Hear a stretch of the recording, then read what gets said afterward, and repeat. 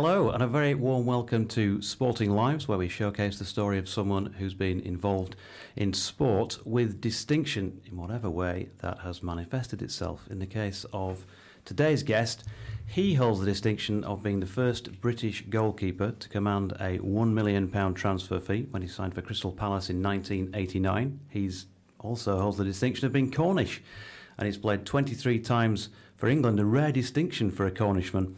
As a full international footballer. There were UEFA and Champions League semi-finals in a 7-year spell with Leeds United that subsequently had more than one fan poll voting him the club's all-time greatest goalkeeper. Knowing the Yorkshire approach to southern softies, as it were, that's probably his greatest achievement. Welcome along, Nigel Martyn. Thank you. Good to be here. We've got loads to talk about, not least your passion for cricket, but we'll leave that till a little bit later on because, of course, it was football where you made your name. How did all that begin for a youngster down in Cornwall? Playing non-league football in Cornwall, actually giving up football once I'd left school, and my brother's works team was short one Saturday, and he said, my brother's quite handy over the park and when we have a kick around and that sort of thing, you know, and they sort of said, yeah, just tell him to come along. So I did that, happily played for that sort of team in the Duchy League down in Cornwall, which is just about the lowest league there is, for a couple of seasons, then moved to more senior football in Cornwall with Bugle and then on to St Blasey. And whilst I was at St Blasey, unbeknown to me, there was a guy that owned a carpet shop in St Blasey. He knew the tea lady at Bristol Rovers. And he rang her. She went in and saw Jerry Francis, and Jerry said, well, get him up for a trial. That all sounds like a bit of a seamless transition in terms of sort of youth football, but it's pretty competitive wherever you are in this country. There's so much talent around, so many people playing the game. Was it as easy as it sounds going through those ranks? No, I mean, I played boys football and school football, you know, right the way up through. But when I actually left school, I stopped playing. So for probably 6 months, 8 months, I didn't play any sort of sport at all. And it was just, you know, a chance thing that my brother's works team was short, which got me back playing. I didn't really have any aspirations about playing professionally. Just wanted to enjoy it, and literally got somebody to, or I didn't get them, somebody actually just on their own bat just recommended me for a trial, and you know, once you get that trial, it's worth having a go. So that's what I did. When you played in that sort of school, youth, junior football, were you always playing in goals then, or did you want to be a striker like the rest of us and score the glory goals? No, I wanted to be a goalkeeper, but I wasn't allowed to play in goal. So at school level, I was, you know, playing for the year above at right wing, and then centre forward, and for my sort of boys football on a Saturday morning or a Sunday, it was again right wing, right midfield, centre forward, that sort of thing. That was where I played, but always wanted to play in goal. So, you know, in the downtime as kids, when we'd kick around over the park, I was always in goal. And the cricket thing, as I say, we will talk about it in a bit more detail later. But were you also doing that and sort of doubling up with the sports like, again, lots of young lads do? Yeah, absolutely. You know, school cricket. I managed to play cricket for Cornwall schools. Managed to go through on the Cornish rugby as well. Qualified, you know, in for that. But I didn't make it at football for Cornwall at school level. So that was, you know, a little bit disappointing. But no, the cricket thing was always there. But it sort of probably always played a slight second fiddle, because you'd have, you know, like a lap over of games, maybe a couple of games at the end of, say, your football season might, you know, clash with your cricket, and football certainly was the one that I played most. So how did you feel when you got the nod to go for a trial with Jerry Francis involved at Bristol Rovers? Because, you know, Jerry Francis, for those of us who've never played professional sport, big name at the time. He captained England back in the 70s, and he'd you know, had quite a nice managerial career. Very, very well-known figure. Nerves? No, not really. I had nothing to lose. I was working in a plastics factory in Cornwall doing 12-hour shifts. You know, that's once you've got an opportunity to go and you know, go on trial and, you know, become a professional footballer. I didn't have anything to lose. That was the way I looked at it. I just went and sort of did my best and worked as hard as I could. And how was he with you? Was he a good guy to mentor, to work alongside? Yeah, he was fantastic. You know, that's the type of first manager that you need, really. You know, he was dealing in the old third division, so he knew slightly limited players, and he knew how to get the best out of them. And you know, all the players respected him, looked up to him, because obviously being the England captain, you know, there was a couple of journeys where there would be a videotape put on of Jerry playing for England and captaining England, and him sort of asking us to count how many times he gave the ball away whilst the video was on, which was of course 0. So yeah, no, he was great for somebody, you know, to look up to. And his number 2 was Kenny Hibbett as well. So Kenny had a great career, you know, playing Division 1 football, you know, at Wolves and other teams. So you know, the two of them had a load of experience that they were happy to pass on, which was great for newcomers. And in terms of who did you work with goalkeeper wise, did you feel that you'd made a big sort of improvement in those early days by working with somebody full time? I worked with Roy Dolling, who was the physiotherapist. You know, as you do. I mean, he was a goalkeeper, so he would have played sort of non-league football in and around the Bristol and Bath area. And so it was just a case of, after training, you know, Roy would come out the physio block and get, you know, a bag of balls, and we'd go off and he'd just work me into the ground. It was really old-fashioned stuff, you know, up dive, side to side, you know, literally just working me into the ground. But it made me stronger, gave me more strength. You know, it wasn't necessarily technical work, but it was just hard physical graft, which, you know, gives you your base for goalkeeping, really. And did you do that sort of thing that Peter Shilton used to do on TV, where you faced the wrong way and somebody took a penalty at you or whatever, and you tried to say that came into the goalkeeping sessions as I went on. It wasn't something necessarily we would do with Roy, but you know, subsequent goalkeepers, coaches, you know, you work with, you know, sometimes you're facing away from the ball, and you know, it's a case of getting your head round and your body around and getting set as quickly as you can for the shot. Sounds like a really happy start then to your professional footballing career, with good times at Rovers. Yeah, absolutely. I mean, we were favourites for relegation when I went there, so again, there was no great expectations, and probably for the first half of the season we sort of lived up to that billing. But then towards the end of the season, you could see that Jerry was moulding us into a really good side, and we sort of went on a run at the end of the season. I think we lost, I think it was 1 in 13 games, and we had 12 clean sheets in 13 games as well towards the end of that season, and you could really see the improvement that was happening. So we finished 8th that year, and the following year we got into the playoffs. So, you know, from being relegation favourites, he turned it around with just getting a few people out of non-league football and moulding us into a good team. Yeah, good managerial qualities then, and clearly great at working on that sort of team ethic and team spirit and cohesion that whatever level of sport you play, Absolutely. You need if you're going to be successful.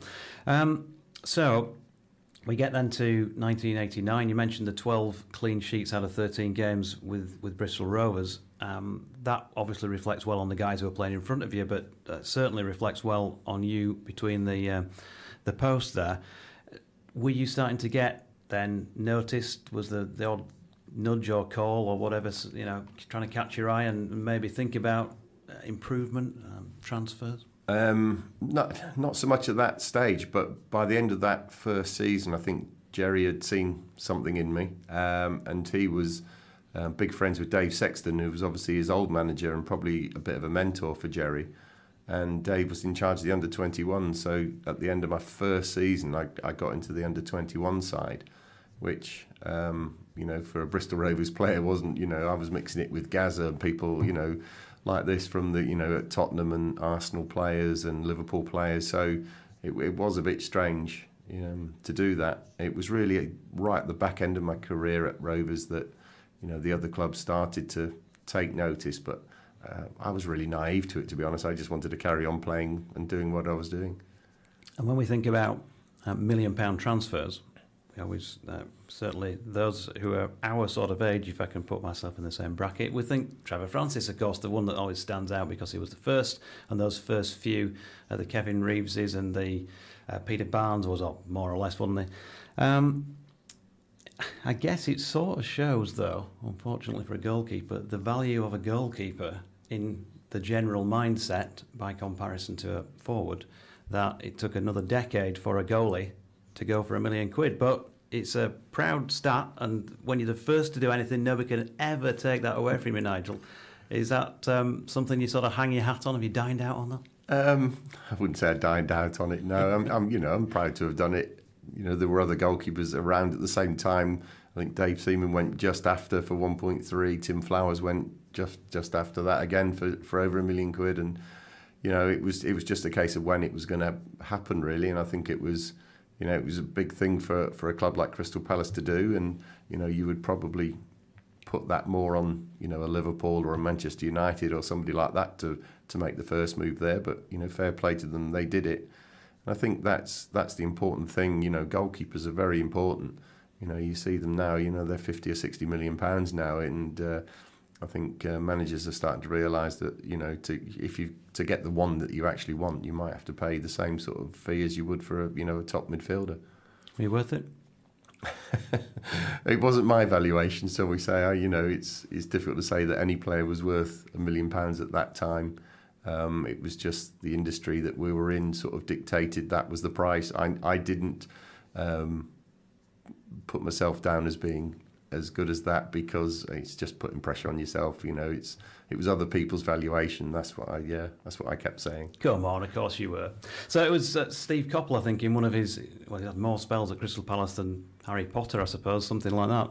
I think he was the man in charge, wasn't he, at the time? How did it come about? When was the numbers, if you like, the million first raised, and what did you think? I think it was raised in newspapers and things, and I didn't necessarily sort of read newspapers and things like that. But my father-in-law down in Cornwall was saying, "Oh, you've been linked with this, you've been linked with that," and nothing was coming through, to me. But it was obviously it wasn't until Crystal Palace made the bid, and then sort of Jerry rang me and said, "Right, okay, we've had a bid, we've accepted it. It's down to you to go and talk to them," and that's what we did. And it led to, your longest spell with the club, didn't it? In the end, 350 games or so, League and Cup, and a good time, once again, before Leeds United came knocking on the door. What are your memories of playing for Palace and those characters? Yeah, it was an up-and-coming club, certainly in Division 1. They'd got promoted. They had really good players, Ian Wright, Mike Bright, Jeff Thomas, John Salako. They were all there at the time. But they were just struggling. It was their first season in the old Division 1 as it was, and they were just struggling a little bit near the bottom, and I think they just got done 9-0 by Liverpool. So I think it was a 9-0 and then it was a 5 at Notts Forest, and I think that was the point when I think Ron Nodes, the chairman, sort of said, right, with the manager, we need to spend if we want to stay up. And they got myself and Andy Thorne from Wimbledon. And we sort of stopped the goals going in, if you like, at that time. And from there we went on a run. Got to the cup final that year, and the club went from strength to strength for those first 2 or 3 years. Is that an exciting challenge then as a goalkeeper when the team's been shipping them in? If you can stop them, that makes you look like you really can do the job. I think there was a few reasons. I don't think it was. You can blame Perry Suckling for letting in all the goals. If you look at the video, there's not a lot you can do about any of them. I think the team at the time was just defensively, for whatever reasons, couldn't quite do the job. So I think by making changes, it ups everyone's game a little bit. Not just the players that come in, but the players around them actually up their game as well. And Thorny was a good leader at the back, and he got the defence organised and whatever. And with myself, because I was still quite young and fairly inexperienced myself really at that time, so I was kind of learning as I was going as well a bit. But it certainly improved. FA Cup final. Yeah, gutted really. Possibly should have won it. Got within 6 minutes, and we try and play offside where we don't normally do, and Mark Hughes goes and scores a goal. I can remember making a save about 2 or 3 minutes before that from Paul Ince, where I sort of dived and tipped it over the bar, and I was thinking to myself, that could be the save that sort of helps us win it, but not to be. And my overriding memory from it really is I so wished the game had been finished on the day, be it, you know, penalties or whatever, because, you know, it was such an anticlimax going back there a few days later. You know, it just didn't have the same feel to it really, and you know, the game was very, very droll really. Is it a case of when that happens, and it's happened to a few people, but not that many in the history of football, that you go there on the first time you ever play in an FA Cup final, it's about the occasion, and then the second time it's more the game? Yeah, I don't know. I mean, we had a big dinner and everything planned, which we had, but it just, everything seemed a bit empty. We weren't sitting there as winners or losers. It just, we've got to go back and do it again. It was, you know, the build up and everything to the cup finals in them days it was a lot bigger. So we were certainly, I think you've climbed that mountain and you've reached the final and you want it to finish there, and it obviously it didn't, and you know, it's still the FA Cup final. We still wanted to win it. We still gave everything we had to try and win it, but it just didn't have the same feeling. Again, relating age-wise, growing up in the 70s, watching the cup finals in those days, I remember the players with the sort of top of the trophy on the head after the game, the bottle of milk behind the curtain with David Coleman or somebody interviewing him on the BBC, probably Brian Moore on ITV if you watch that. And that it was a massive build-up, one that you got daft things happening in the morning in the build-up to the game. You followed the players on the coach. It was a 3 o'clock kick-off. Everybody in the country seemed to watch it then. Do you hanker for those days? You know, when you look back now, I know it's a fair way after your career's finished, but it's a totally different feel about the whole competition. Do you think it's been devalued, and is it football worse for that? I just think we have so much football on the telly now that it doesn't matter how big the game is, it's just another game. You know, it can be a Champions League final, you know, that sort of thing. I think the only thing really now that grips us in that way now is if England are going to do really well, you know, getting to a World Cup semi-final. You know, I think that got us all on the edge of our seats again. But, you know, those days of, you know, the FA Cup final, it was one of the very few live games that you would see. You know, maybe an England game in and out, and the cup final was pretty much it. You know, the rest was highlights, match of the day, or the big match on a Sunday, you know, that type of thing. So we didn't have it very often, so it was, you know, you look forward to it for ages, but, you know, these days you've probably got 4 or 5 games, you know, a week, you know, that are on the telly, so it's certainly easier to watch games. What was Steve Coppell like to work with? He was great with me. He tried to keep things as simple as possible. Especially with my job, you know, you just said, you know, you basically stop the ball going in the goal, you know, and, you know, distribution, that type of thing. He would say the things that he wanted me to do, which I did, and he was great to get on with. Really good manager.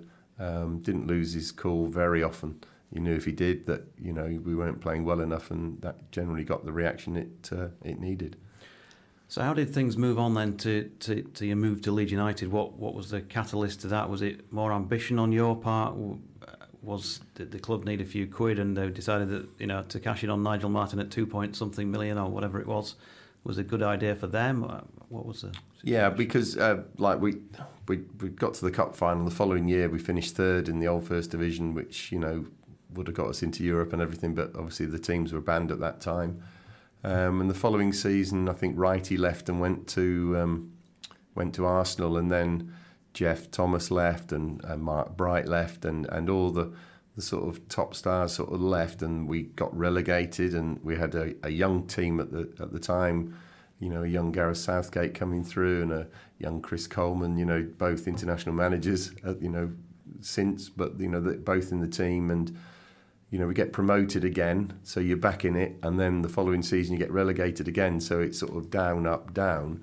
And I think the second time we got to the playoff final, you know, the following year, and we lost in the final to Leicester, and I think the club then decided it was time to, you know, cash in on me, really, whilst I was still, you know, of a decent age that they could get good money for me. So are you saying that they listed you, or was the word put out there that you were? No, I'd signed a new contract in the March, and they sold me in the July.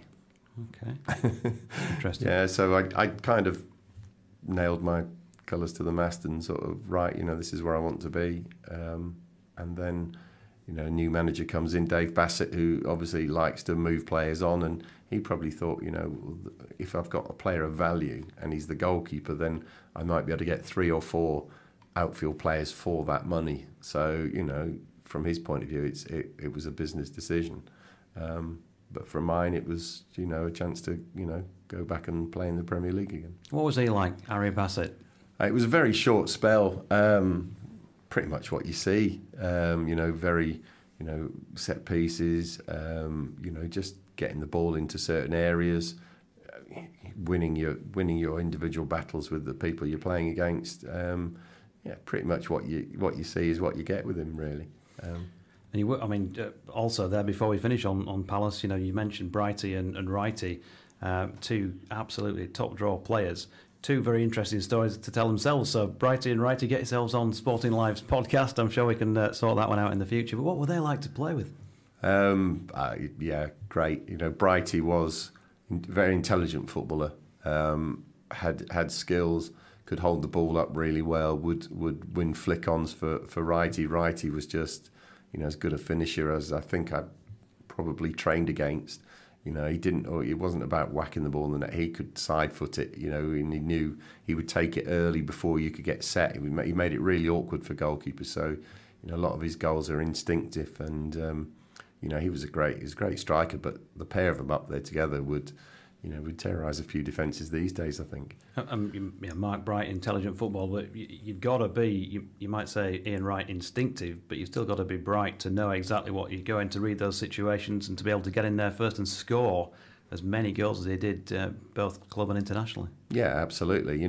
Together, them two we had a good midfield, Jeff Thomas and Andy Gray in midfield as well, and John Salako on the left wing was probably our major threat for getting balls into the box for Wrighty and Brighty, that sort of thing. But, those players were probably, as good as there was in the league at that point. Arsenal maybe and Liverpool had better teams, but they probably didn't have better, strikers. And Jeff, for a while, was probably the best midfielder in the country, I reckon. There's no wonder the transfer fees kept going up then, Nigel, because Bristol Rovers making their own form of progress when you were there, Crystal Palace clearly making progress when you were there as well, and then Leeds United, a club who had been at the top for a decade, mid-60s to mid-70s, very well documented. Not a particularly steep decline, but they'd been second division side in the old second division for much of the 80s. And then back on the rise again when you sign, 1996, 7-year spell. And that was, £2.25 million as well. Another record, I think, at the time for a goalkeeper. Yeah, it was. It was. I was due to actually sign for Everton. And we were travelling up to Everton to basically sign the deal. Whilst we were on the motorway, my agent got a phone call saying that Leeds had matched the bid, and he just sort of said, look, it's in your interest. You want to speak to both parties, because... one could be sort of saying that, they're about to spend 50, 60 million and try and buy the league. So he said, you need to, for your, professionally, you need to go and speak to both. So we got to Everton. Joe Royal wasn't there. His wife was not particularly well at the time, so he wasn't there, which is, I fully understand and agree with him not being there. The chairman was away on business, and it was sort of left to a director to handle the situation. And when we said that to him, he panicked a little bit, and he actually gave us directions from the factory where we'd met to basically to get back onto the M62 to get across to Leeds. So when we got to Leeds, we met Howard Wilkinson and Bill Fotherby, and they're sort of, there was no way they were going to let us go back again. So I went from one that was sort of giving us directions, out of the place to the other where they were determined to keep me. So. I can't imagine Howard Wilkinson, Sergeant Wilco's, of course, who was affectionately known, particularly by the Leeds fans, being a big salesman, if you like, about his club. He's straight talking Yorkshireman. Was he like that to work with? Yeah, he was. Yeah, I mean, unfortunately, I didn't work too long with him because it was probably only 5 or 6 games into that first season that he got the sack. So, you know, I can remember we went to Germany on a pre-season tour, and he came across and he said, right, okay, 2.25 million. Let's have a look at this. And he himself started to volley balls at me. Well, he was standing about 4 yards away, volleying a ball quite hard at me, which was sort of at my face, and I managed to get my hands up to it and sort of deflect it onto the bar. And he just looked at me and went, 2.25 million quid, and you can't even catch a ball from there, like, and just walked off. And I thought, you know. But it was just his way of just putting his stamping his mark on the situation, and I was fine. You know, it's how some managers are. And what was that like for you then? What's the adjustment like when you've signed and you think you're going to be working for a fairly long term with a manager? I know managers, you know, there is a bit of a shelf life and there is a bit of a merry-go-round, but you wouldn't have turned up there, signed that deal, expecting him to go on within 6 matches. No, and you know that again. You know, you move your family. You know, my wife and it was just our son at that time. You know, we all move up from London. You're lock, stock, and barrel, and you know, a few games in, the manager goes, and Mark Beanie was the other goalkeeper at Leeds at the time, and I remember him, you know, coming over and saying, "New manager, this is an opportunity for me to try and, you know, force my way in," which is understandable and fair enough. And so it was a little bit unsettling, but we got George Graham, and I think George really sorted the team out and got it playing not the most attractive football in the world to start with, but it was good for me. You know, we got 23 clean sheets, I think, in the first season with George, which I think, but we didn't score many goals, so you know, it was pretty boring to watch, but it certainly kept us up.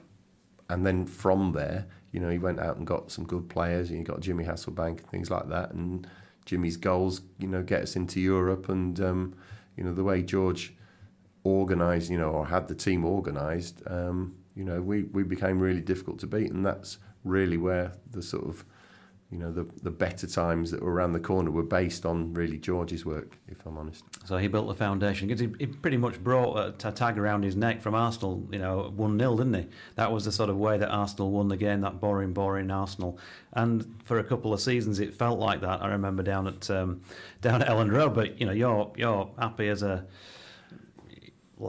Larry, shall we say? Yeah, absolutely. To be playing behind a defence that's keeping things tight. Yeah, absolutely, because that got me back into the England squad. You know, it's my performances were.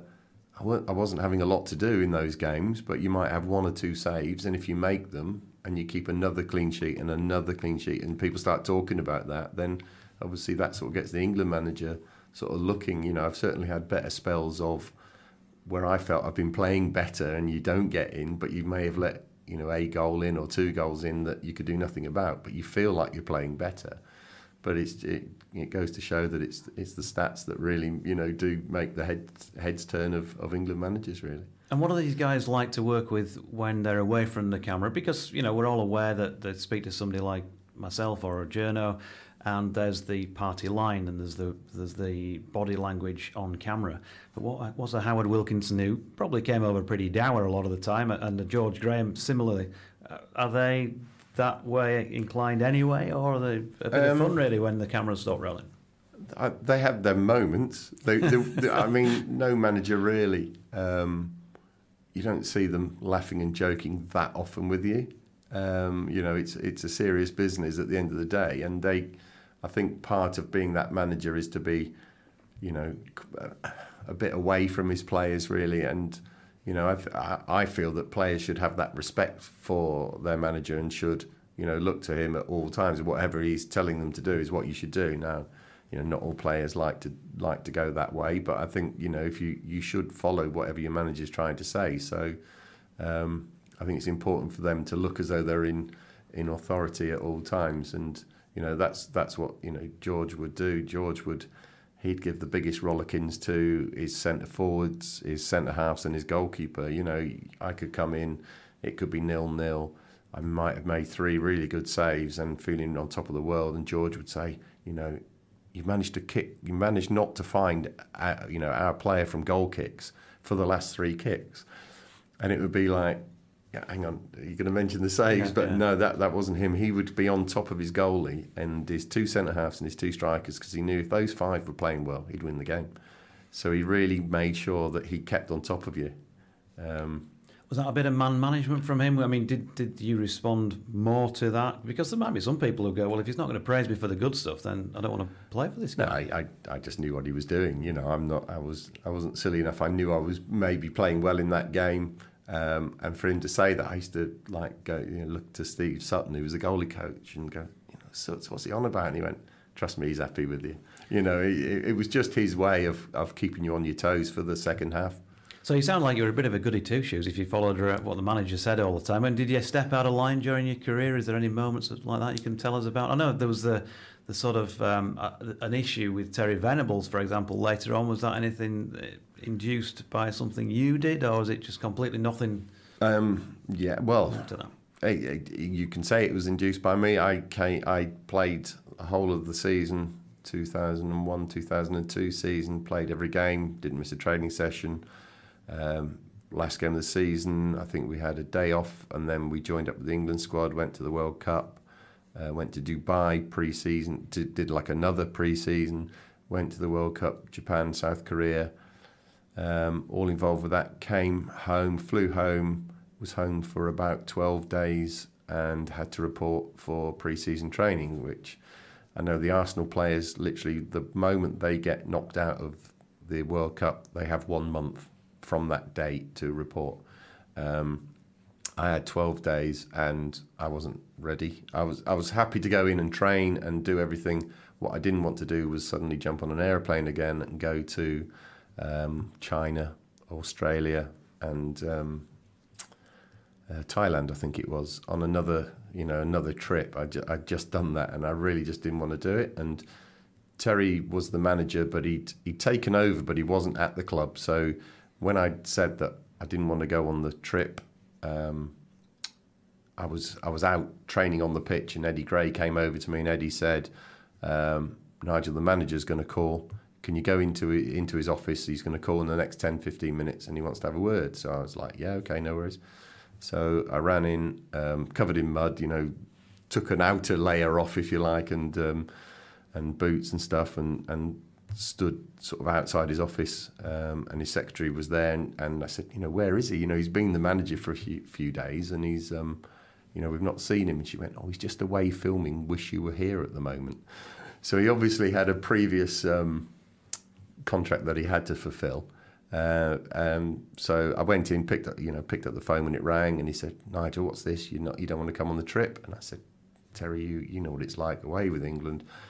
You know, I've done that. I just need a break. I need to be home. I need to spend some time with my family. I'm happy to come in and train with the kids, whatever. If you want me to train, I'm happy to do that. You know, I'm not saying I need more time away, but I just don't want to get on an airplane and go to another hotel and everything like that. So he just basically said, okay, if you're not going to come, then I'm not going to pick you again. So that was it. Black and white. And so I said, well, just to let you know how I'm feeling right at this moment, I don't care. And that was the conversation. And he put the phone down. He came in a few days later, didn't speak. The lads went off to did the tour, came back. I was training with the kids, and Danny Milosevic was the number 2 goalie behind Paul. And then on the Thursday before the start of the season, he came up to me and said, I'm going to put you on the bench for Saturday. And that was it, and walked off. So, you know, he'd sort of alienated me. He's now alienated Danny Milosevic, who was played all the pre-season games with Paul and thought he was going to be on the bench. And then, you know, he was absolutely gutted, and I was gutted for him because he's such a nice lad. And, you know, that was it. And, you know, I just spent the whole season sat on the bench, you know, and the team went from qualifying from Europe and whatever to just staying up at the end of the season. It's a sad decline. It was. Is it something then that does that still? I mean, the way that I'm reading that from this side of the desk, that still rankles with you. Is it, is Terry Venables on the Christmas card list? Have you had anything to do with him at all since then? Are you mates again? Or No. Were you ever mates in the first place?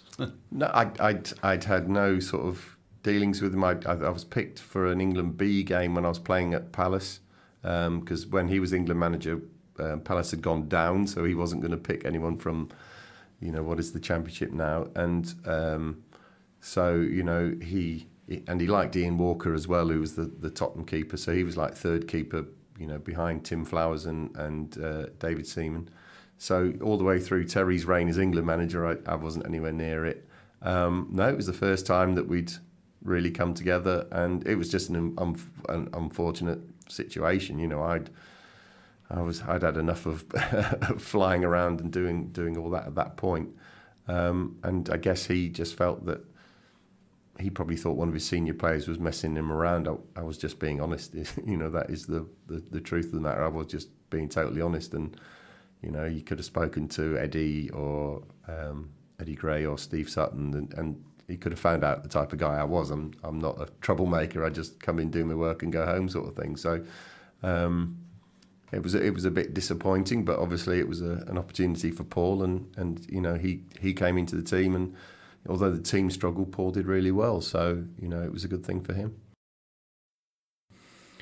And of course that led to your move to Everton, where eventually things wind up after an injury 2 or 3 years later. We'll come back and touch on that in a minute, but I just thought it was pertinent at that moment to mention the Venables thing. So we've missed out a whole chunk at Leeds, which was a pretty damn good chunk, probably your favourite chunk of your career, because there's the build-up towards getting to the UEFA Cup semi-final, then there's the Champions League semi-final.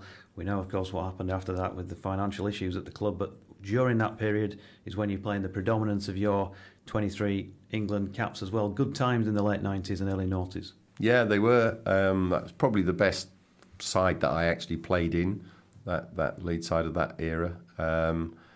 It was George's, got us playing in a certain way and made us difficult to beat, and we had strikers who could get us goals, so we kept progressing, and George got us to got us into Europe, and then the second time around, UEFA Cup semi-final. My overriding not memory but thoughts now, when I look back on it now, is I wish we hadn't played that first semi-final, even if it meant us getting kicked out of it. 2 of our fans had gone over there to support us, and they were just, that was just a shocking sort of thing to happen, and I so wish as players we said, well, at the time we didn't feel like playing, but we were told we had to play. The game has to go ahead, and I just feel like even if it was just me who'd said, well, actually I'm not going to. Some things are more important. That's what I'd like to have done now. That's what I think we should have done. But we didn't. And we played the game, and they were actually a fairly decent side themselves. They went on to beat Arsenal in the final, so there were no mugs, certainly. So, that was a slightly disappointing thing. But, professionally, we were on the up, and then George leaves and David takes over. And, at that time we had... the likes of Jonathan Woodgate, Harry Kewell, which, George had both, put them in the team and taken them out, a few times. And then, David put them in sort of permanently, and the team got even better. And, we got the Champions League semi-final, the great run that we had in that competition, and the evenings with the supporters and things like that will live long in the memory. They were really great times. And, we got fairly close. Yeah, out of any of those, can you pick out 1 or 2 that really do stand out for you, that, the goosebumps still reappear when you think about it? AC Milan at home when Lee Bowyer scores. On a wet night, we were missing 3 or 4 of our sort of best players. I think Danny Mills and Don Matteo played centre-half. We weren't at our strongest, but... we dug in. It was a rainy night, and Lee, he hit it pretty well. Obviously, the goalie should do better, and he sort of patted it down and back between his legs, and it goes in, and the place just erupted, and it was just it was proper noise. Do you know what I mean? But it was then, you know, then it was backs to the wall a little bit after that. But we rode out the storm, and that was that was a great win. That was players and supporters giving absolutely everything they had. You know, the people on the sidelines are screaming and shouting and doing everything they can, and the players on the pitch are doing everything they can to hold on to that 1-0 lead, and you know, that's basically what got us through to the next round. And any more? Well, in the actual Champions League semi itself? The semi itself, I think the quarter-final was better when we beat Deportivo at home. We absolutely hammered them 3-0. And it was, if you ever had two games that were poles apart, we hammered them at our place, and we went over there and they absolutely gave us a footballing lesson. And we, struggled to, we lost 2-0 and sneaked through. That could have been 6 or 7 on any other day, but, we managed to hold on. And then the semi-final, at our place we played really well, and we had some opportunities, and their goalie actually played really well. And then over there for 15, 20 minutes, we seemed in control and nothing really going on. And then they get a cross comes across, it gets deflected off Harty, and then it comes across the face of goal, and the guy sticks it in with his arm, and it just feels a bad way to lose that goal. And I think that the way that they'd scored affected us really, and I think the wheels came off a bit after that. Yeah, I remember it well, very well, all too well, in fact. But barring that, it was a 3-0 defeat in the second leg, 3-0 defeat on aggregate, and the dream shattered. Fourth in the Premier League, though, so I mean that is a very, very good team. When you think about the consistency that you have to show to get to a Champions League semi and still to finish fourth in the league in a very competitive Premiership, it might have been in those days. I'm just looking at some of the names down here. The Gary Kellys, you mentioned Ian Hart, Lucas Radebe, of course, skipper in, Jonathan Woodgate, Mark Viduka, Harry Kewell, who just sort of come on the scene, hadn't he? Michael Bridges, who, such a shame he got as many injuries as he did, because he was a class striker. Robbie Keane was on loan with you, and Alan Smith, local lad, did good. You mentioned, I think, Danny Mills, Rio Ferdinand, of course, David Batty. That's a side. Yeah, Oliver Decor and Eric Bakker as well. It was a great squad. Don Matteo as well. It was a really strong squad we had there. It probably just wasn't deep enough. If you want to, compete with, it would be Man United and Arsenal at the time, with the two real top sides, and probably us and Liverpool and Newcastle. Perhaps were fighting for the next bit, but Man United and Arsenal just had deeper squads. They could call on internationals, right the way down through. They could probably do without probably 5 players and still put a really strong team out. Whereas if we were without 5, we might then start to struggle a little bit. And I think over the course of the season, that probably meant that we finished a little bit behind them. What are your thoughts then on what then comes after that, as far as Leeds United are concerned? Not that long ago, actually went to an audience with Peter Ridsdale, would you believe, who was, of course, the chairman, as you well know, in those days. And the fact that he didn't qualify for a second Champions League, for the Champions League final, I should say, and then things started to spiral out of control. I know you go relatively soon after that, and Terry Venables come in, as we've alluded to already, but the element of sadness when you look back at that because of the way things had been for a few years? Yeah, absolutely. I mean, as players, you're not aware of what's happening. Yes, we were buying players, but we were having, sponsorship deals were happening as well. There was the Lurpak, 10 million or something, and Sky, I think, put 10 million in. So you're spending.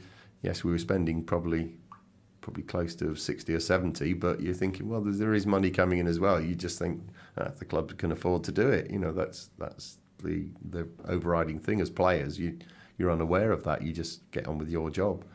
But then once we lost that semi-final, in the following season we sort of limped to a sort of 5th, I think we were, and just got into the UEFA Cup again, which wasn't really quite good enough. and then the following season, you know, or David goes and Terry comes in, and you know, players are sold. You know, Rio went, and you know, once players start going out the door, you know, it's going to be more and more difficult. You know, and the quality coming the other way to replace them wasn't the same. So we, you know, we did start to struggle. But at this point, you know, I'm on the bench. There's nothing I can do from there. That's quite frustrating. You know, you want to be involved, but you know that we just managed to stay up at the. You know, I think we won at Arsenal, which probably just about kept us up. And then the start of the next season, I'm still at Leeds, and I'm fighting for my place with Robbo, and you know, I get told, you know, by the manager at the time that whoever does best in pre-season starts. I let in probably 3 less goals and did probably equally as well as Paul, but then to be told that I wasn't going to start, you know, and it was more down to financial thing. Robbo was worth money, so they had to put him in the shop window. So you know, I was told then that I wouldn't be playing, and it would be probably best if I could try and find another club. And you know, when you're at a club and you love being there, and you enjoy doing your best for a club, and you enjoy being there with the supporters and everything, and then you're told you should go and try and find somewhere else. So that was really difficult. Chelsea came in for me, but I didn't want to move back to London at that time. And Everton came in, and I'd spoken to Chris Woods, who was the goalie coach over there, who I'd played in the England squads with and played against him loads of times. And you know, he said the manager's really keen on you. Would you come? And I said yes. You know, at this point now, I'm going into my 2nd season of not playing. And I want to finish my career playing. You know, I don't want to finish it just, you know, sat on the bench. And so he said, okay. And David Moyes was quite thorough in his sort of scouting of me. He spoke to quite a lot of people, I found out subsequently. And, you know, it sort of dragged on a few weeks. So it was right on the deadline day, you know, the 1st of September when he made the move. And I remember the conversation with him. He said, look, I've got Richard Wright. I've paid a lot of money for him. He's done okay, but he's not done brilliantly. He's got a knee problem. If he comes out of the team and you go in and you do well, then you stay in the team. And it was the first game. Richard told me afterwards he shouldn't have played because his knee was that bad, but he was trying to keep me out of the team. I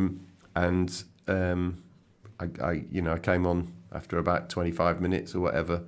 We drew 2-2. Alan Shearer penalties went in past me. And then, you know, I got back in and got back into playing again. And that was the best thing that could have happened, you know. And I had, you know, 2.5 really great seasons at Everton that I absolutely loved. Come back to that in a sec, but just to remind you, you are listening to or watching Sporting Lives with myself, Jonathan Deutsch, and Nigel Martin, my guest for the day. And do, if you are enjoying what you're watching or what you're listening to, please subscribe to whatever it is that you are seeing this or hearing this on. My thanks as well to Independent Content Services, ICS, for the use of their studio, to Ian Holding and to Julian Barnes, who've helped facilitate this today. So back on with Nigel's career, Everton, and you know, if you put it in context like this, if you go to Newcastle and follow Alan Shearer in as the striker, there's going to be some pressure. If you turn up at Elland Road with a number 4 on your back, people are going to think, is he as good as Bremner? If you go to Everton as a goalkeeper, big Neville Southall, and you are... You know, they've had Thomas Myra played, Paul Gerrard, Steve Simonson and Richard Wright had all sort of done the job for probably the period I was at Leeds. But like, they hadn't had somebody sort of long term. So I went there, I just turned 37, so, you know, I didn't have long myself. So, you know, to go there, and that was the season, obviously, that, you know, it wasn't the greatest Everton team in the world, but they were well organised. The manager got them really well organised. David Moyes is a great manager at organising his teams. And, you know, it was a backs-to-the-wall effort, and, you know, we managed to stay up with, if I'm being honest, not as good a squad as they had at Leeds. So it wasn't like satisfaction. Well, I've helped another team stay up and Leeds have gone down. I was gutted they've gone down because they're still, a lot of those players are still my mates, and I didn't want them to go down. I was gutted for the supporters that they went down, but personally, I was pleased, and I was pleased at the way that I played and my contribution to helping us stay up that season. And then moving on, to the next season, we finished fourth bottom the first season I'm there. The next season, we finished fourth and we qualified for the Champions League, and that's quite a big achievement for basically the same squad of players again to turn it around as much as we did. And then, of course, the injury hits, doesn't it? And you decide to wind things up. One thing we haven't talked about, arguably the most important thing, might not be to you, don't know. England, 23 caps, we mentioned at the very top of the piece. And I looked down your England appearances, none against home international sides, because, of course, the home internationals had finished them, which seems a bit weird, really, when you've played 20-odd times, because in our younger days, when you looked at internationals, and if they'd played 20-odd, you'd probably guarantee a couple of Wales games and a Scotland match in there. And other things that stuck out, well, managers you played for, one appearance when Howard Wilkinson was caretaker there, Graham Taylor, 3 matches under his jurisdiction, 5 apiece for Glenn Hoddle and Kevin Keegan, and 9 for Sven. What was it like working with all those guys? And let's talk about the moment you found out you were playing your first international. Well, first of all, getting picked in the England squad is the first step, and that's a pretty amazing thing. I was rooming with Gary Lineker, so you can imagine in 1987 I was working in a plastics factory, and probably 1990, just after the World Cup, it was the first England get together after the World Cup in Italy in 1990, and I just went to the reception, got my key, went in, opened the door, and there's Gary Lineker sort of sitting on the bed. And it's a little bit surreal for But he said, "Sorry, I got the wrong room." Pretty much, and he jokingly sort of said, "I'll get the kettle on," sort of thing. And I was like really naive, walking over to put the kettle on, and he went, "No, I'm only joking. You don't have to do that." But I think that was probably Graham Taylor putting like a senior player with a new player, that type of thing. And he sort of, for those first sort of few years, or first couple of years really with the England squad, he sort of helped you through the ropes and everything. But then to actually make my debut we were in Russia, or in the CIS as it was then, and Chris Woods is playing, and it's just a normal game for me. I'm sat on the bench for England again, which I'd done quite a few times at that point. And then Graham Taylor just looks over to me and goes, "Right, now to go and warm up, you're coming on."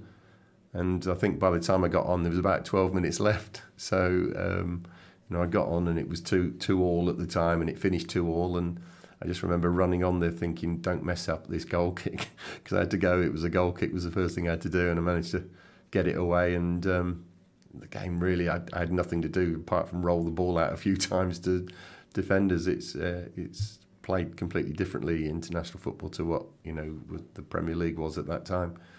So it was great. And Gary Lineker said, "Well, your name's changed now. It's now Nigel Martyn of Crystal Palace and England." So he said that is a big step, and I remember him telling me that.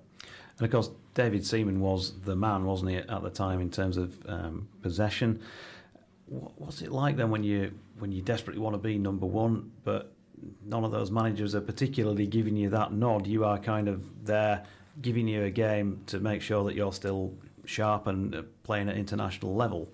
But when it comes to the competitive matches, he was getting the gig. Do you feel a bit green about that? Or do you just accept it as part of professionalism? You can only do what you can do? I accepted it, and I accepted it because he did such a good job.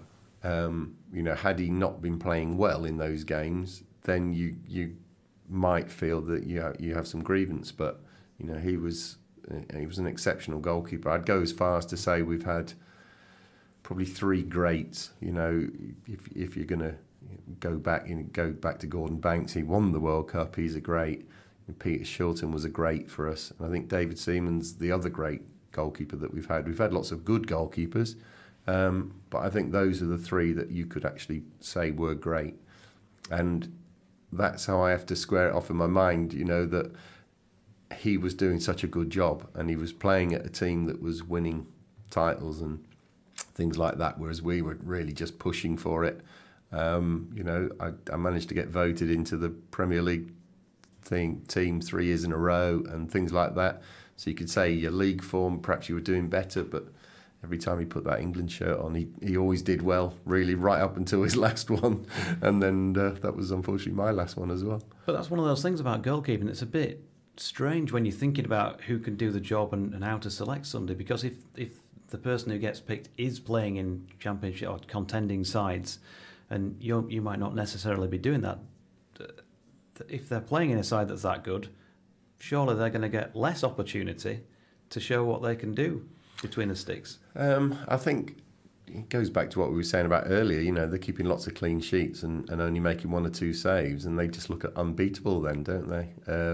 So it's a perception rather than a reality? No, not really, because he was also, you know, in training with him, you could see how good he was. And, you know, he was a really good goalkeeper. You know, watching him at Arsenal or whatever, you know, he rarely had a bad game. You know, it's not very often you saw him got flustered. You know, and when he was flustered, that was when he was really at his worst. But, you know, that I didn't see that very often. You know, he was such a level-headed guy and didn't get too emotional in games that often. And, you know, that's why his consistency was as good as it was. To play for England, is that just everything? Doesn't matter who you're playing against and where it is and what it is? Yeah, I mean, for a player that isn't necessarily in the starting 11 of his manager, it's vital every time you pull the shirt on that you perform, that you are next in line and ready if the other guy, you know, is out. You know, the game against. Who do we play now? I'm trying to remember now. That we drew Greece when we drew 2-2. And Old Trafford. Yeah, Old Trafford, where David Beckham sticks in the corner in the last minute. Well, Dave injured his shoulder like 2 days before the game and was out. And, you know, you want the gig. And it's I would say it's harder being a number 2 and having to come in.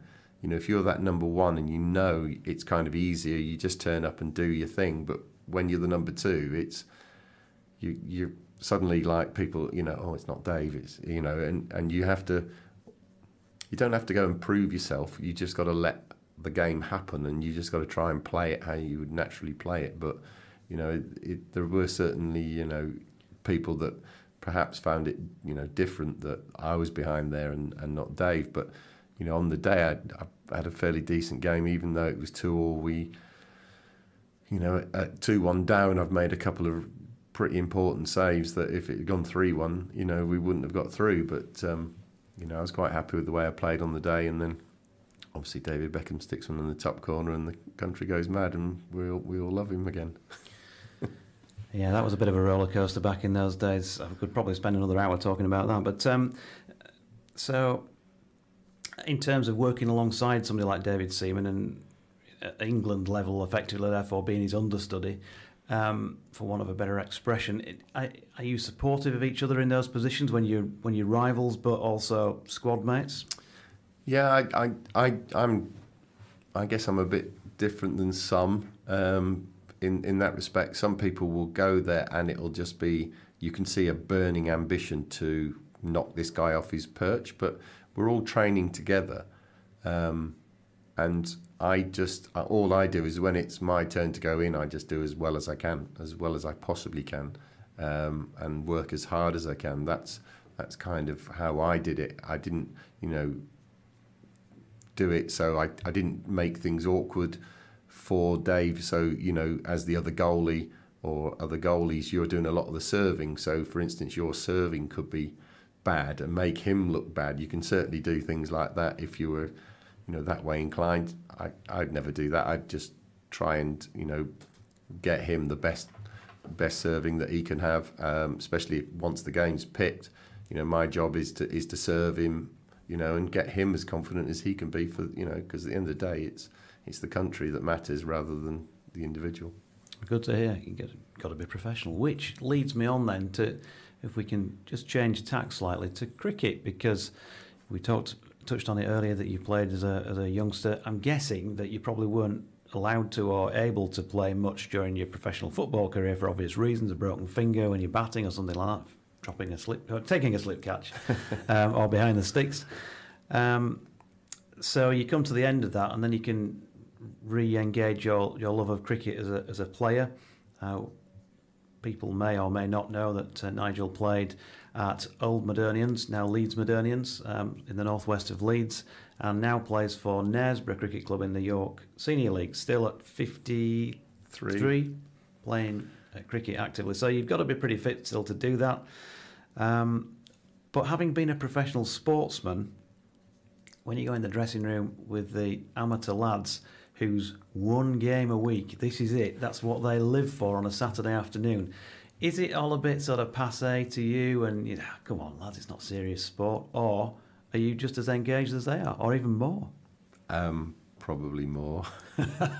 Interesting. Well, it's 100 days today till the start of our cricket season, and that's my switch on day. So sort of from now, it's diet and fitness for me. So I have to get myself I get down to my playing weight when I was playing football, and I get fit and I get strong because I have to protect my joints because they're not as good as they used to be. So I get myself as fit as I can, and then when I'm playing the game, I'm as determined to win a cricket match as I was any football match. That's just in me. I'd like to say, maybe a few things have rubbed off onto players that I've played with, as in certainly enthusiasm for the game, because, you get lots of players, who play sort of cricket who are, they kind of care, but it doesn't really matter that much to them. And I try and get, that away from them and say, look, if you're going to turn up every Saturday, then why not give your best? Why not try and win something? Be part of something that, that you win together. And, that's how you make your memories. And so I make sure my standards are as high as they can possibly be. And then, everyone else, can see that, and hopefully, that rubs off on them a bit. Are you sort of a chunter, or do you put pressure on the officials then? Just to give you an example here from my own cricket life, I played with a guy called Graham Roop, who played for England in the 70s, and you're talking at the back end of his 50s by this time. He comes to play locally for a club that I'm playing at, and he was an absolutely lovely guy, great guy, not one of these who wanted to showcase his own career and talk about that all the time. He'd been very reluctant to sit here today.